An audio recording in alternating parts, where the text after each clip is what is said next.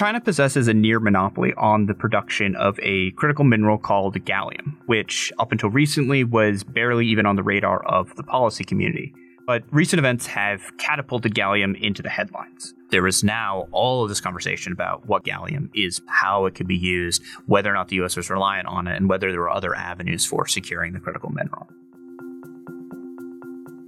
Hi, I'm Matthew Funaiole, Vice President for the CSIS Ideas Lab and Senior Fellow with our China Power Project. And I'm here to give you the rundown on my team's newest report, Mineral Monopoly, China's Control Over Gallium is a National Security Threat.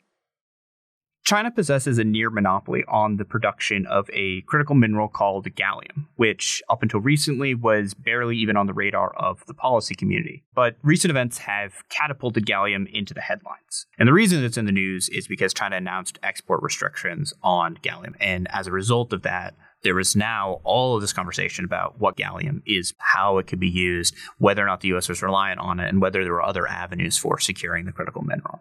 Gallium is used in a number of different applications. It's used in some high-performance electronics. And more importantly for the report that we've been working on, it's used in a number of high-profile military platforms that the U.S. uses and our allies use. It can get a little bit technical in what those applications look like, but when you think about some of our high-profile applications, high-profile platforms like the F-35 and the Patriot and THAAD missile systems, the radars within those systems use gallium-powered semiconductors. So those new restrictions go into effect on the 1st of August, 2023. And the export restrictions aren't the end of the world, right? There's going to be a short-term scramble. People are going to adjust. But really, they should be seen more as a shot across the bow. China's sending a warning signal that this is a lever that it can pull.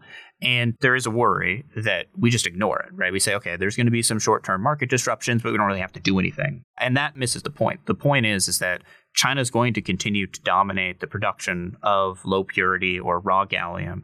And there are discrete things that the U.S. can do to limit its exposure. So we should look at this now as everything's going to be okay, but we can make adjustments to how we're approaching gallium and how we secure gallium so that we're not exposed in the future.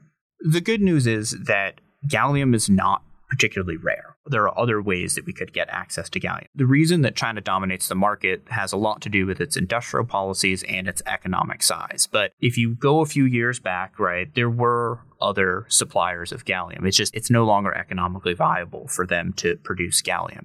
That means that with the right policies, when they're put into place, we could create an environment that other suppliers of gallium, both in the U.S. and in allied countries or partners across the globe, could start producing gallium, and that would help to reduce our reliance on it. So the big thing to understand here is gallium's important, but there are avenues to de-risk the gallium supply chain from China. To read the full report, Mineral Monopoly, China's Control Over Gallium is a National Security Threat, visit csis.org.